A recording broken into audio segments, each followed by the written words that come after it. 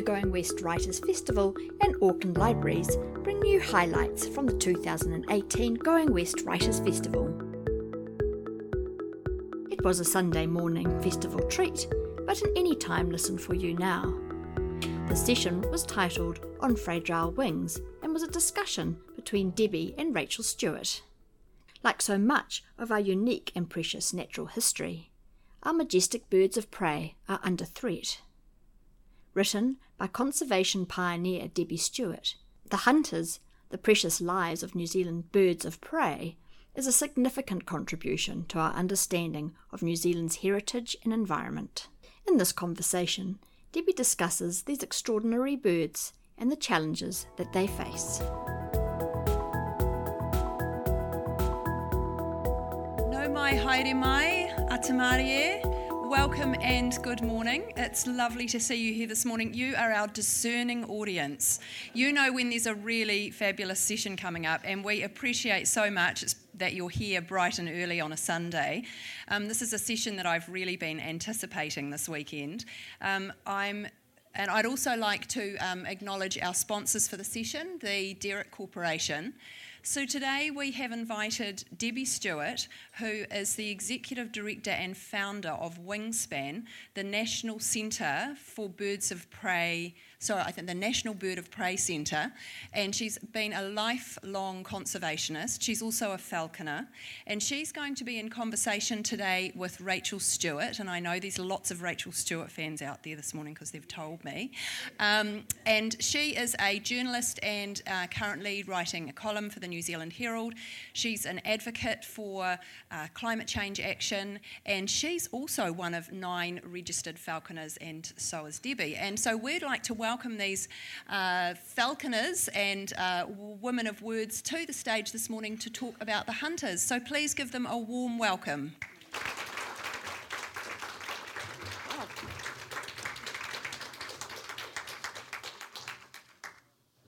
Okay. Good morning. I can't think of anything I'd rather be doing on a Sunday morning than being with birds of prey or talking about birds of prey, other than sleeping, of course. And I'm very pleased to be talking to my good friend Debbie Stewart. We know each other quite well, pretty well. Yeah. We're not related, but we are related through birds of prey. And I'm so proud that you've done your book. And Thank it you. looks great. And how do you feel about it? Oh, I'm really excited, and indeed when I was picked up from the airport, the driver said to me, "Oh, so you're at the Writers' Festival, are you a writer?" And it was the first time that it sort of had hit home. I think I might be, but I'm very unfamiliar in this sort of environment. I've usually got a bird on my arm when I'm talking, so I brought myself my security bag, and it's my falconer's bag, so if I start to panic or I have an anxiety attack, I can quickly grab my bag and go from there. But just before Rachel starts asking me tricky questions, I just wanted to give you some background for some of the slides that we'll be showing today. And obviously very close to my heart, but I'm just going to put it onto a loop so that during the course of our talking to one another, you'll get to see what we think is special, and you'll be seeing a falcon egg hatch. Yeah. So, And it's taken over how many days, Deb? this is the first series has taken over 1 hour of hatch. It takes 3 days for a falcon egg to hatch. And then we go from there. So it's just subtly in the background, just so that you can enjoy new life. And of course I've accused Debbie many times, Deb, of bias towards falcons and against harriers. And I'm a bit of a hawking girl. I love falcons. I love all birds of prey. But you do seem to have a bit of a thing about falcons these days. But, you know, your roots were in hawks, like all of us. But talking about the 3 main birds of prey in New Zealand. Yes. Okay. Let's have a chat about Kahu, Circus approximums, harrier hawk, my particular favourite. They get a bit of a bad rap because they have some misnomers that are put on them about things that they may do or whatever. Tell me about the difference. Tell me about their tell me about their traits and their hunting techniques as opposed to the other two raptors. Let's talk about that. Well, for hawks, people are familiar with kahu. They see them quartering the paddocks, they see them gliding the skies. They go through these wonderful courtships at this time of year that we call sky dancing, which is a little bit emotive, but it's this beautiful ballet and flight of showing off to one another and showing their prowess. But they hunt differently. They're bigger birds, so they aren't as fast as the falcon. So when we're talking about the Kāriria, New Zealand falcon, that's the one on our $20 note. Few people are aware that we have falcons, and they are rarer than kiwi. There's probably less than 10,000 Kāriria surviving in New Zealand now, and they need a little bit of press. So that's, I think, some of my bias towards them, because they just need a little bit of help. And of course, then there's the ruru, the mopork owls, the birds of the night, and it's our falcons and our ruru that are endemic. They're not found anywhere else in the world. It's not like if we run out of them here that we can just go grab some from Australia or from Europe or something like that. So I think it's special to celebrate our endemic birds particularly, and also our native birds in general. Would you like to explain to people the difference in their hunting techniques? Yes, so your harriers they're not lazy hunters, but they're opportunists. They like to clean up the roads, Yeah. Whereas your falcons generally take live prey as well, and same with ruru as well. But it would be true to say that harriers take game on the ground? Yes, they do. So they can still be good hunters. They've got huge feet, big grasp, and they don't have big feet like that. And occasionally they do grab a sparrow out of a tree, or so you'll see them, they'll just get lucky and they'll grab it. Yeah. But mostly they take running game. If they haven't had the roadkill to keep them fat for the day. Exactly. Yeah. Falcons, of course, take things on the wing. Yes, they do. They are the hunters, the chasers, the spitfires, and they generally don't eat carrion, dead food. So 95% of their diet is introduced species, but falcons, even though they're small, they punch above their weight. So we've had records of Kāriria, New Zealand falcon, taking game as large as rabbit, hare, pheasant, which 6 times their own body weight. It's pretty bolshy. Yeah, it is. Very bolshy. Let's talk about the threats they're all facing, well, particularly falcon. The number one problem is people. Out of all of the birds that we have received at Wingspan over the years, by far the biggest cause of their injury is persecution. So deliberate shooting remains a huge problem for many of our birds of prey. And I think it's just people that don't know or don't care, but you start to get into the depth of who these birds are, what they are, the effect they have on the environment, and it's about understanding. So I'm hoping through the pages of my book that people will start to appreciate the role of birds of prey and how special they are. It's quite incredible how many people are more in love with their chooks than they are with falcon, and so they will shoot them. Yes, because even they're the worried. presence of them, they will shoot them. I'm not taking questions, ma'am, at this point. Is that okay? Okay.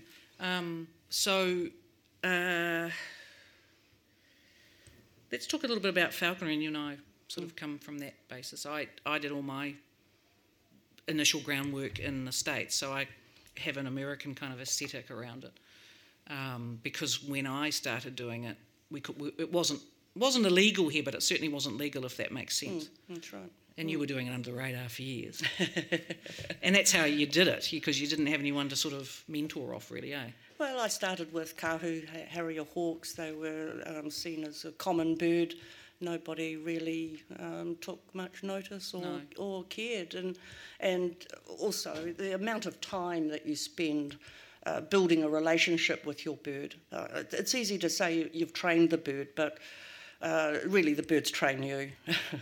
They're wild birds, they're independent, so the only reason that you get to work with them is because you have established a trust and a relationship. So this is hours per day, up to 5 hours per day, every day for the first 3 weeks just to free fly them.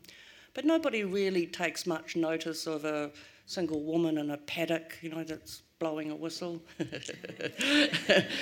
until they see the bird come down, but they don't actually make the relationship that the two of you might be together. So you can go under the radar, yes. Especially when you live rurally, of course.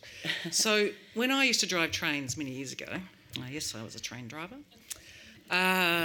people used to ask me this random question, and they'd say, do you steer? Do you have to steer those things? And it was amazing to me that people thought this. And one of the things about birds of prey is that they often think that you have them in captivity, that they can't go, but they can. Talk about that. Yes, well, that's one of the things that we do. We free fly our birds. They are free. The whole training around falconry is about that relationship, but that just enables you to witness wild, normal flight behaviour and hunting sequences. I can't take a bird out into a paddock and go get that rabbit.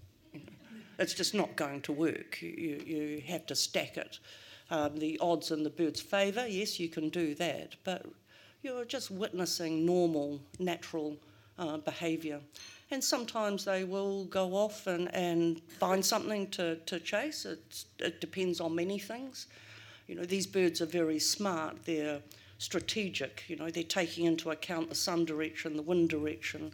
They're looking at the prey that's available.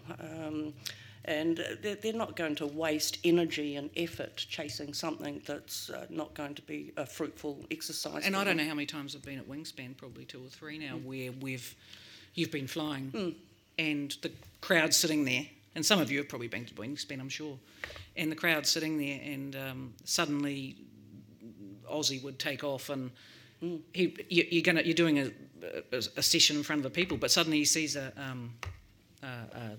sparrow, yes, and kills it in front of the people. People, oh wow, But I don't have. It's an honourable sport. It's an honourable sport, and I used to hunt with guns myself, and I don't very often now, because once you kill with birds, they're giving you this honour and privilege of being present with them while they do exactly what they do in the wild, and it captures you in a way that guns now, I just feel it's not honourable to me now. So I don't have any issue with people doing it. I still do it occasionally. You agree? That's honourable hunting. Yeah. Falconry itself basically preceded guns being invented. Gunpowder. So the relationship that you had with your bird was to train it to feed your family. This predates supermarkets being available and being able to trot down to the shop. So you trained your bird to be able to feed your family protein, obviously through the winter time as well. But around that, it wasn't just providing for your family.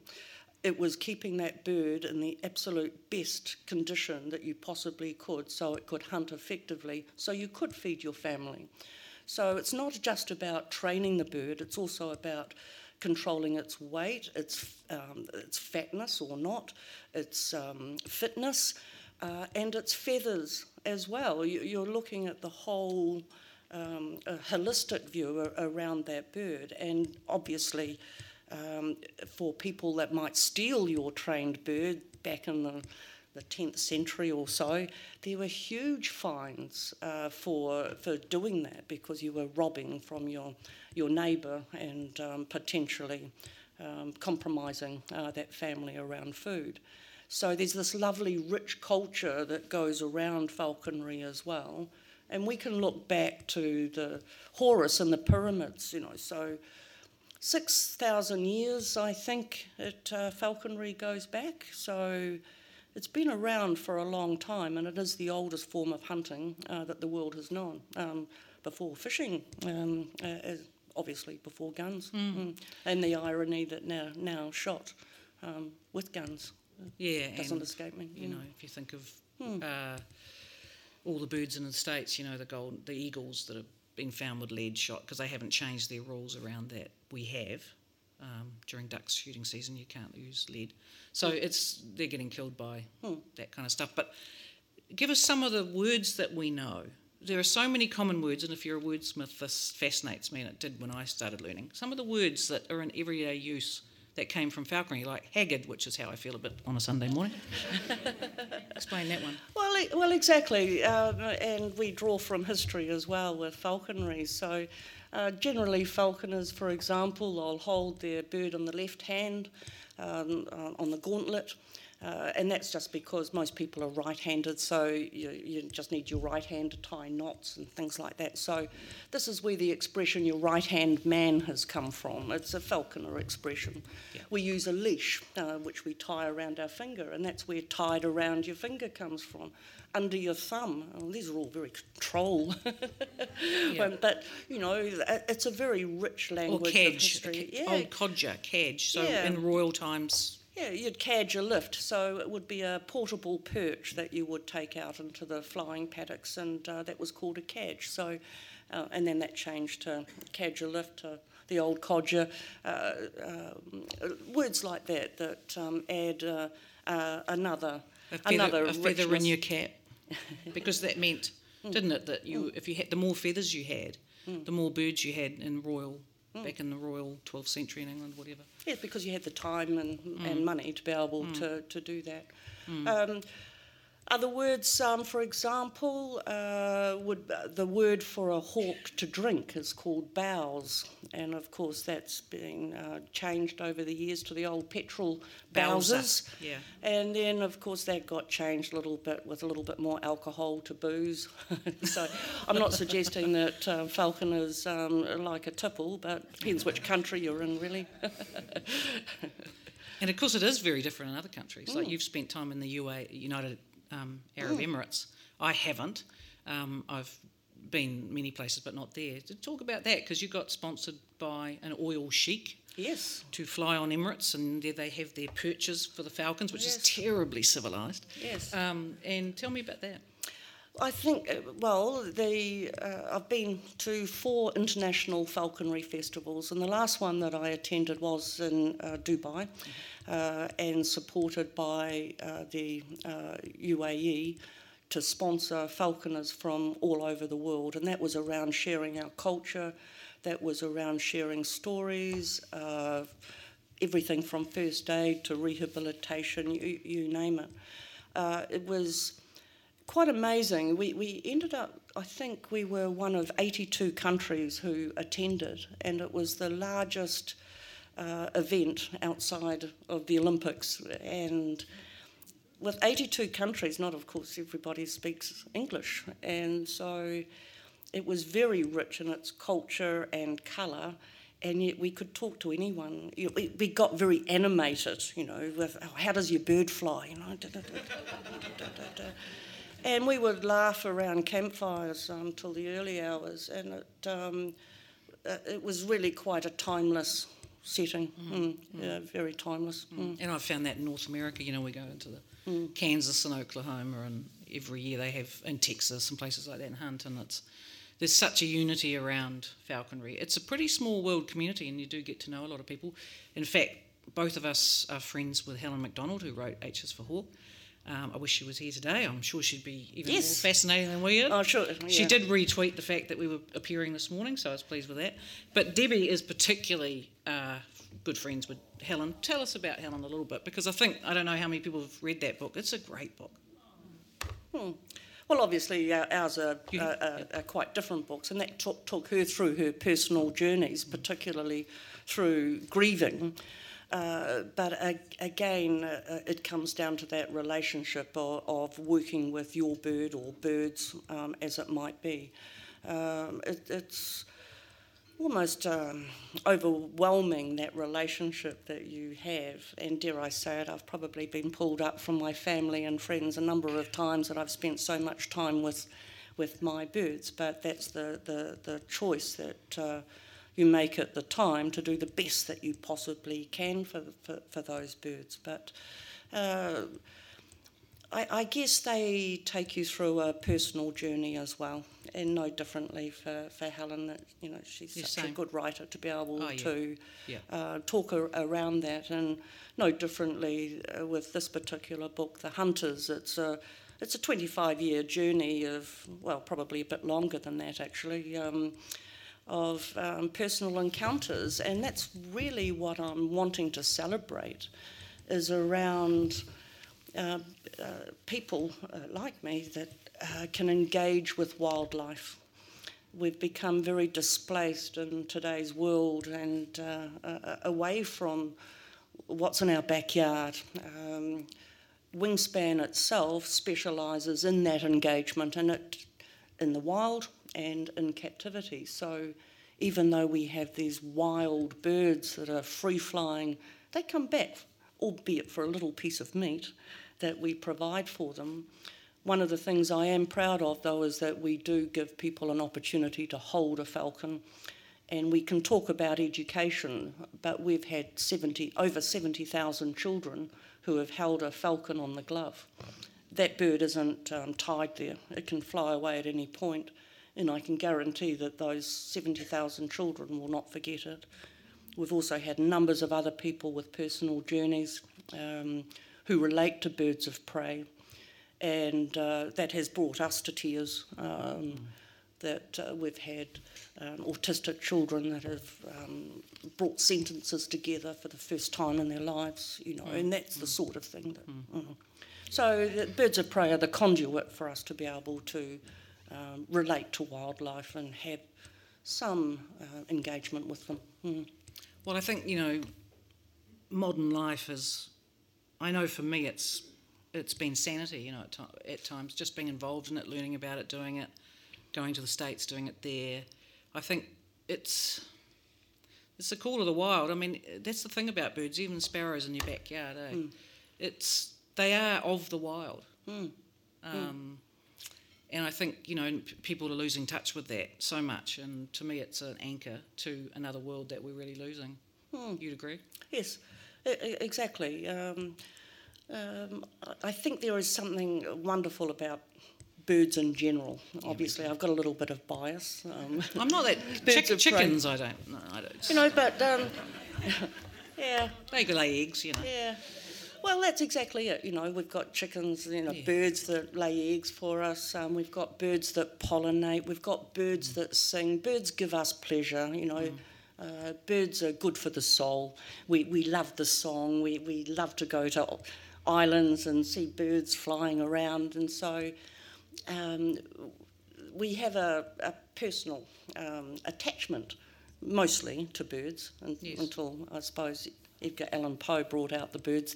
People don't like crows so much but anymore, but, you know, at the same time they can teach us so much, and that's on a personal level, but also in the wider sense. So one of the themes that goes through the Hunters books is around the birds of prey being the barometers of the environment. Yeah. So because they're top of the food chain, they directly reflect, ultimately, what may affect us. As well. And you are a bit like me. You share this kind of depressing, kind of dark view of the world at the moment. I think a lot of people are feeling this. I don't know how long we have as a species, humans. My own belief is it's not that long. I think you share that. Why do we do it? And also, what are we seeing? Well, I know what I'm saying. What are we seeing in birds that are telling us that things aren't going quite right?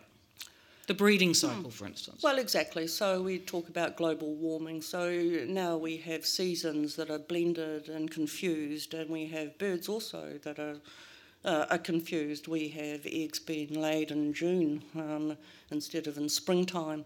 And, of course, everything has a consequence. There's a season for a reason, if you like. So that has changed.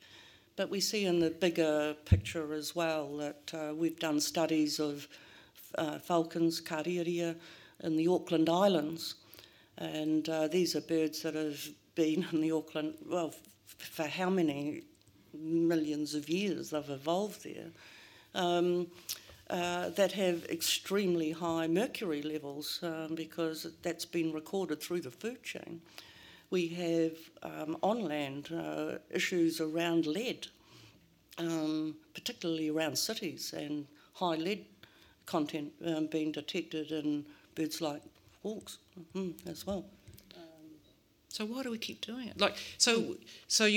My thing is very selfish. I just like birds and want to fly them and don't want to have too much to do with what you're doing, which is, I mean, I do, but Wingspan's a whole different deal. It's a whole education facility. What if we think that things are going to hell in a handbasket environmentally?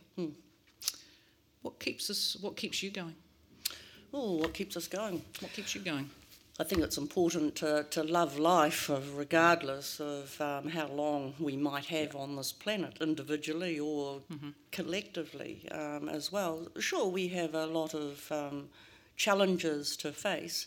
I'm hoping people are smart enough to be able to address that in the long term, but in the meantime, I think it is You mean important. tech's going to save us? Well, I think the consensus is that we're likely to be a little bit safer in New Zealand for longer. Yes.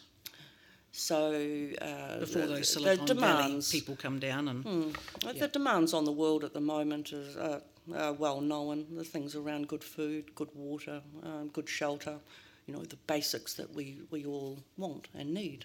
So we need to look after one another. Oh, damn. We need to love one another. And as you said, we have to get a very long mortgage. A very long mortgage. Get a long mortgage because you don't even have to pay it off. Okay, we have these conversations.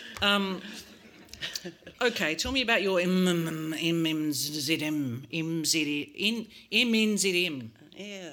Your MNZM. What does that stand for? Member of the New Zealand Order of Merit. So Debbie got that in 2000 and... Oh, thank you. Thank you. Now, I don't know about you, I'm a great believer in titular honours. But it was funny because when Debbie got... I don't believe in them really. But, when my mate here got one, I was first, down to Wellington on the Terps with her, celebrating. So I was quite proud. It's weird, how we can do that. But how did that feel? And my God, you deserved it. A little bit overwhelming, I'm not quite sure how the system goes as far as that process of being nominated, etc. But, of course, humbled by that. But I guess like most people that receive those sorts of honours, everybody agrees that it's never a single effort. So it's because there's a whole heap of people that are working around you. So I'm proud of the fact that I am the founder of Wingspan, but there is no way that I can say that it's all me. So the Emanism, yes, that was one for the team. And I'd like to think that it's always helpful for sponsorship applications. Possibly the Koru Club. Yeah. Oh, yeah. I'm hoping I get one. Upgrades. Really, I don't believe in them, but I'll take one. I don't know what to get it for, but there you are. I'm very jealous of your... there you go. But thank you. That's all right. You got something in your bag, haven't you? I do. This is my falconer's bag. So I really am unfamiliar with talking to people when I don't have a bird on the arm. So I brought a bird so that I could in my comfort level. But I think we're going to be staying around after this session and things to do some signing as well. But I brought props just in case, that I needed to. The whistle. So I had this thing around being outstanding in my field. And how many times have I heard this? I still love it, Deb. Sitting on a park bench when your bird's gone missing for about an hour and all you're doing is blowing a whistle, wearing a heavy jacket. And everyone's wondering what the hell you're doing. Surrounded by dead chickens. Baby chicken. It's a hard one to sort of explain to random picnickers, Well, that would be that. You did the release of the falcons at the Rotorua at the museum. At the museum. So remember? Yes, that's right. Remember? That's I remember. Right.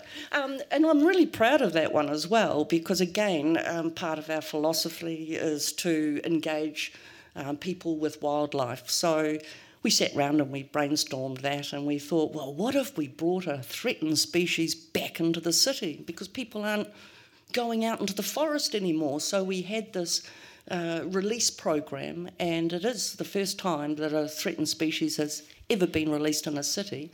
But this is a falconer's method of release. We were challenged by the philosophy around that, but we released these birds from the top of the Rotorua Museum. You've all seen it, the Tudor building that is there. Most photographed building in the whole of New Zealand, I think. And we've been releasing birds there for 5 years. But a tall building is no different to a cliff racing falcon in the middle of town. The advantage was that there was no power lines. It was all underground wiring, so electrocution wasn't an issue. We assumed deliberate shooting wouldn't be an issue in a township as well. And we've been supplementing the food for those falcons over 5 years. And indeed, one of our very first birds that we released, Hatupatu is his name. He's a bit of a bird hunter from a few hundred years ago, so we thought it fitting to also name him in honour of a Te Arawa legend. And Hatupatu still turns up at 3:30 every afternoon as a wild bird at the feeding table. You know. Most people don't, if they're visiting the gardens, they don't necessarily see that there's a falcon or kariria, or even know how special that is, and I've been pulled up by a few parents when I've dragged their children and said, come on, check this out, there's a falcon, and yeah, I get excited. Yeah. I know.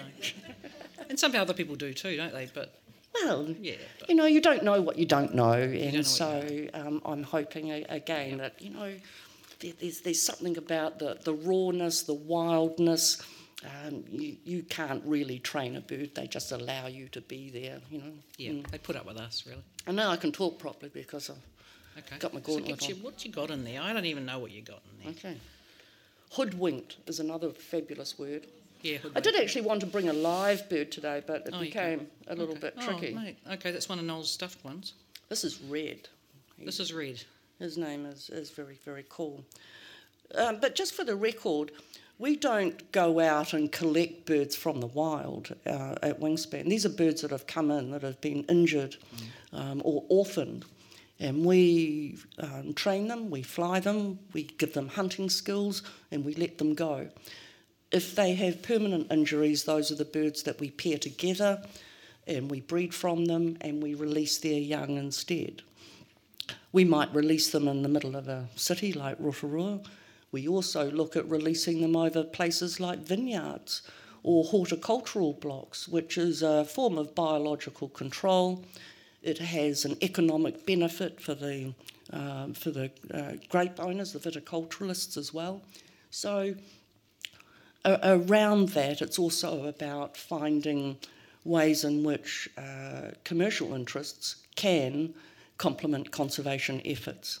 And so that's what we're also very aware of. Tied around your little finger. Mm-hmm. Wrapped around your finger, yeah.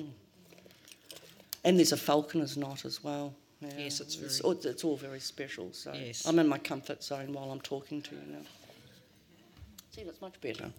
And that's actual Red, and that's the actual size of an actual falcon, pretty much. Yeah, he Red is. was male, so he was a smaller, because the females are generally bigger in birds of prey, because they have to do, like most women, they've got to do all the work. Yeah. Yeah, always be careful of a female falcon. Yeah. But More aggressive. these aren't angry birds.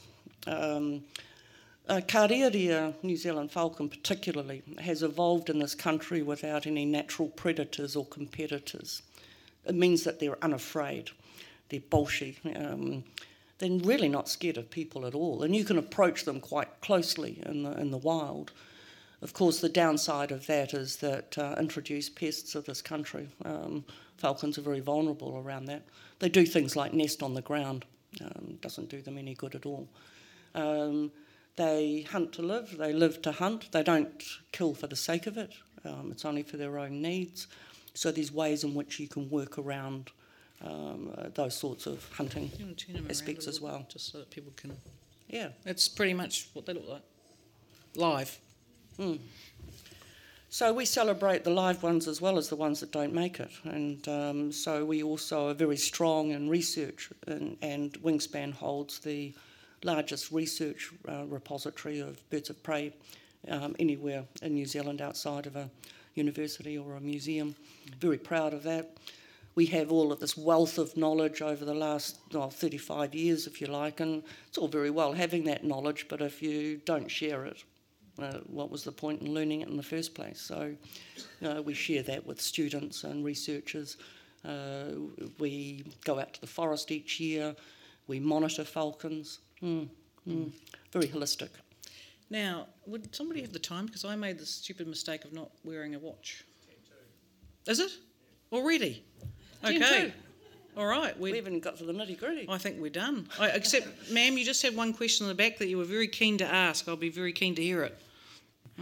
Surely it's illegal to shoot a native bird. Yes, Yes. absolutely. How many people do you manage to catch in doing it and very deal hard. to them?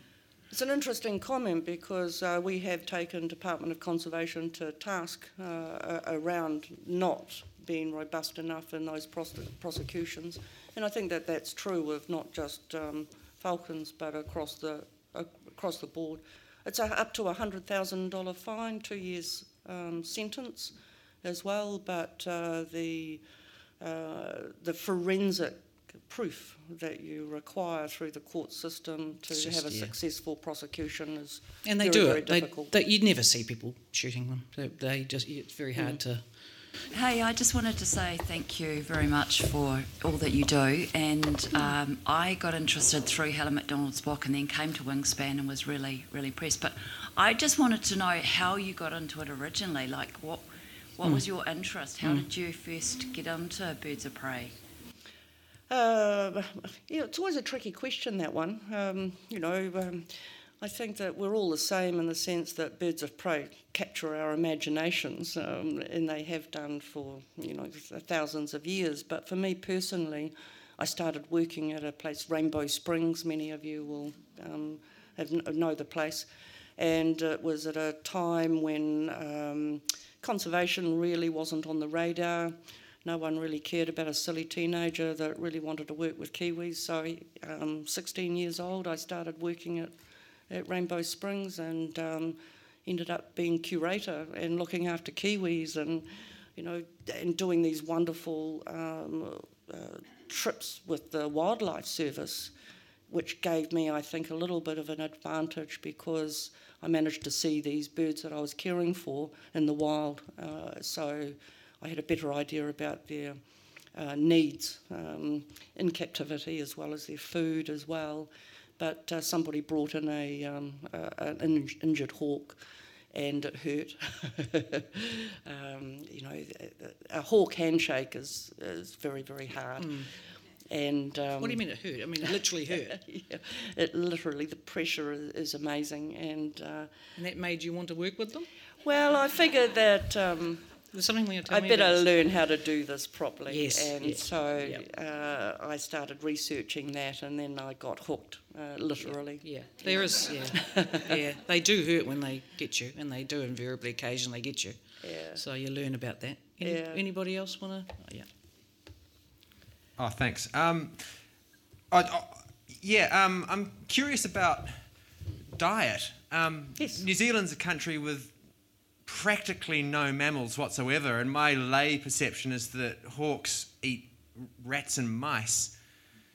So And prior possums. to the introduction of all that kind of stuff, what did they eat? Well, this is the land of birds, basically. It was, yeah. So New Zealand falcon, for example, were probably one of the falcons of the world that was developing to be flightless, actually, to be honest. Simply, they nest on the ground, but they have short wings and a long tail. They're excellent with their feet. They're running on the ground as well. It looks a little bit comical when we see it now, but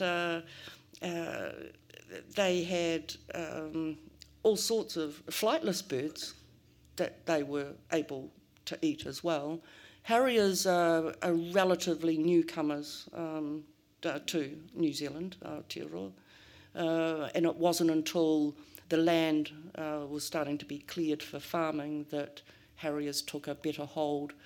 Harriers don't like flying through the forest quite as much as what New Zealand falcon would do so. So a range of species, that they would hunt. They found a way anyway. Yes, they have. Yeah.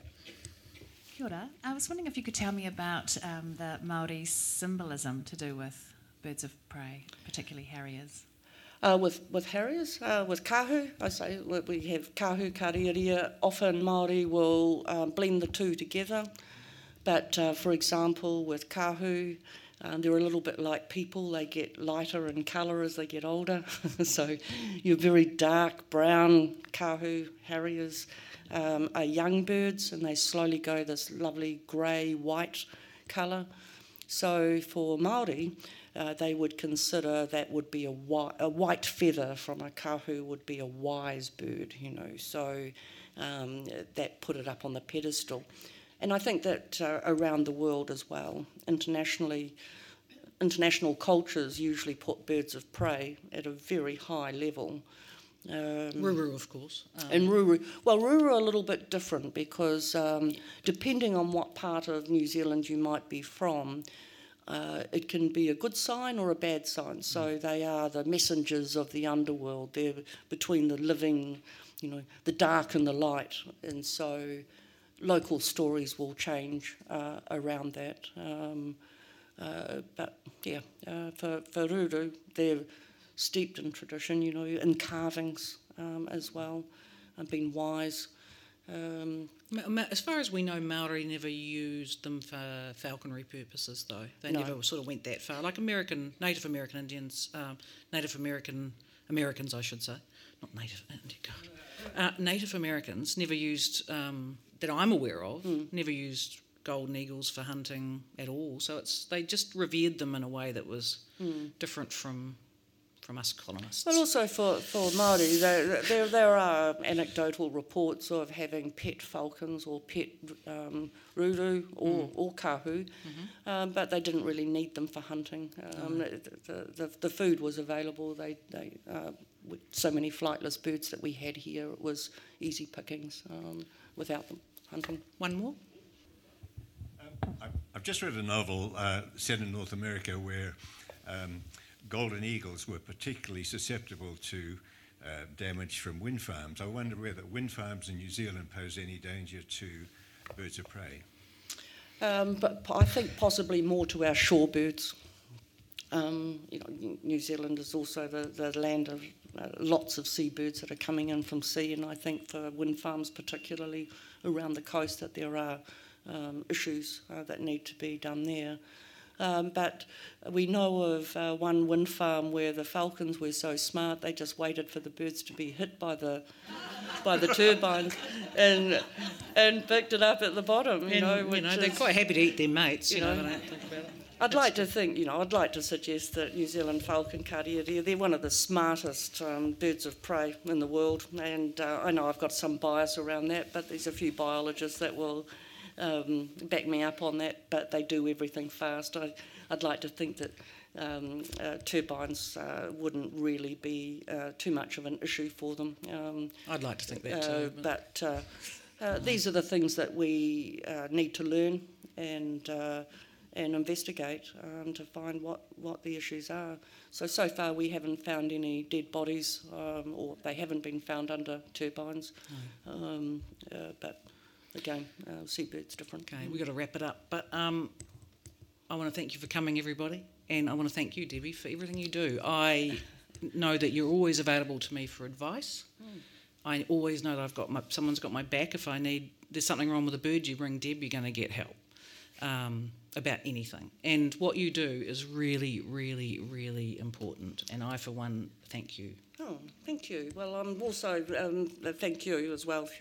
I was so nervous with Rachel being here, but I'm hoping that through. But I'm your friend. Yeah, I know. That's what makes it scary. I've gone gentle. But anyway, at the same time, thank there you. are, I hope, some messages, some take-home messages that you might get from our book. So put up a breeding nest box in your backyard and help the roo-roo and move. You'll learn a lot from this book, honestly, and Debbie will sign it for you. But the photos, honestly, in here are awesome. So thank you, my friend. Thank you. Kia pai e hoa mā. What a great... To hear more published tracks from previous years, search Going West on this Auckland Libraries podcast channel. Interested in the history of the festival? Auckland Libraries Heritage Collections houses the full sound and festival archive since its steam train journey beginnings in 1996. Search Kura Heritage Collections or visit Heritage Collections at the Central City Library or research West in Henderson for access to the collection. Going West Writers Festival 2019 opens on the 6th of September and runs till Sunday the 13th.